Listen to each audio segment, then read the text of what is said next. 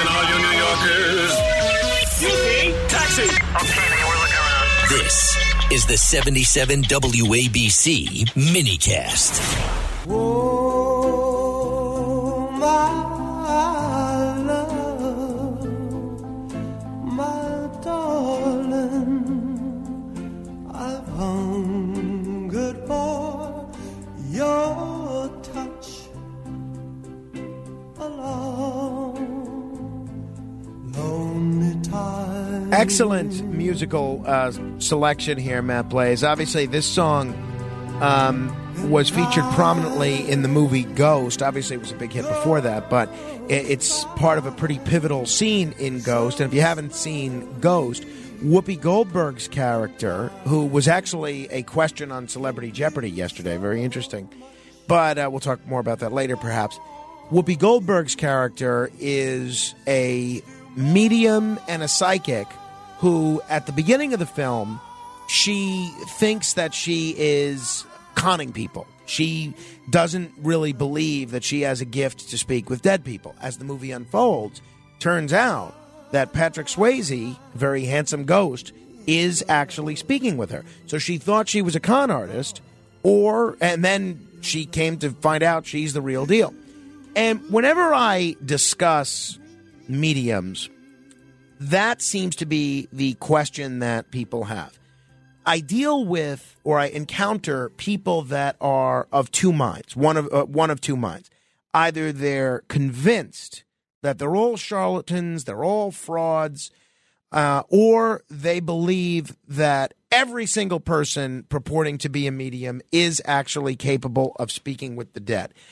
I am someone that is somewhere in between.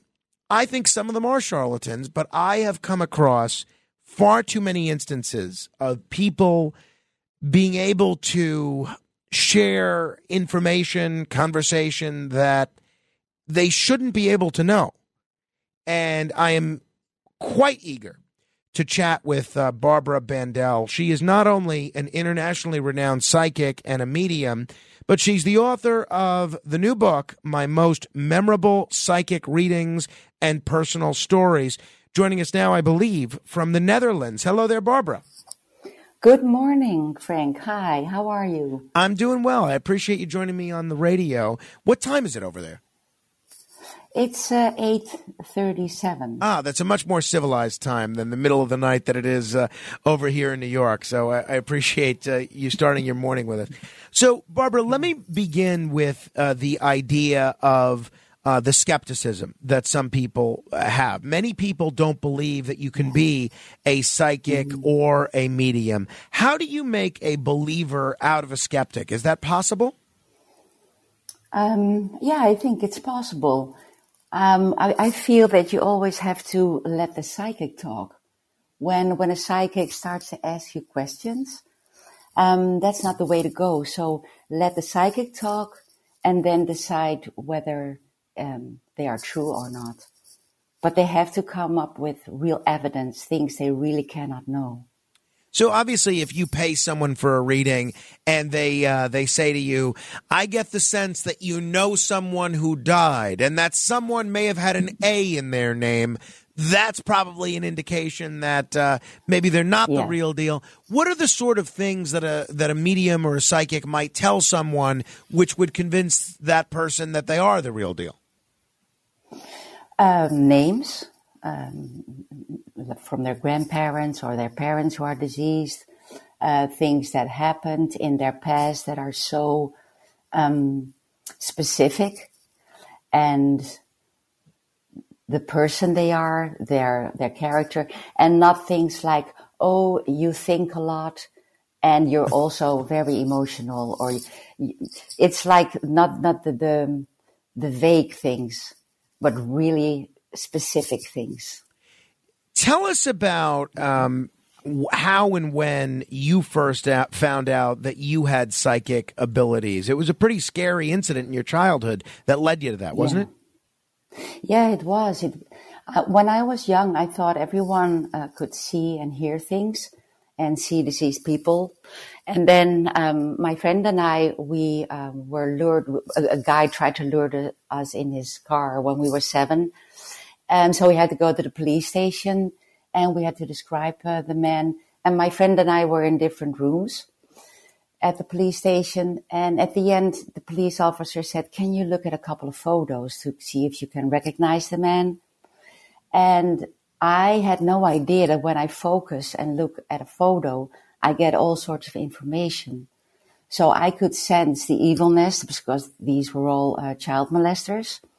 I could hear children scream. I saw where they lived. And that really scared me so much. I got a panic attack right then and there. Wow. And then I wanted to go home, and the police officer says, "Yeah, please go home." And I asked my friend, "Did you see the same things with the photos?" And she looked at me, she said, "No, what are you talking about?" And when I thought I was crazy, insane, there was something wrong with me.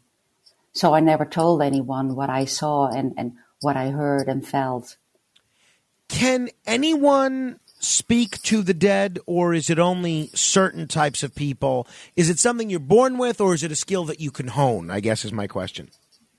No, everyone's born. We're all born with these skills. So you can learn. If you practice a lot, you can definitely learn. Explain to folks, if you can, the difference between a psychic and a medium. Is everyone who's a medium also a psychic? Can you be one without the other? Well, a psychic is more that you can see things, you can feel things, you can hear things. And the medium is really someone who can connect with deceased people. So a medium is always a psychic, but a psychic isn't always a medium. Understood. It's a lot like certified mail and registered mail. I get that. That makes sense. There are a lot of folks that turn to psychic mediums during the holiday season because a lot of folks tend to think about loved ones, people they've lost that they wish they were spending Thanksgiving or Christmas with that are no longer around. Is that a trend that you're seeing, that people are almost turning to psychic mediums as a sort of therapist during the holiday season? Absolutely. There's a lot of loneliness during the season. And people also want to know what the new year will bring for them. Tell me about an experience that you had during surgery. It would strike me as the very definition of an out-of-body experience.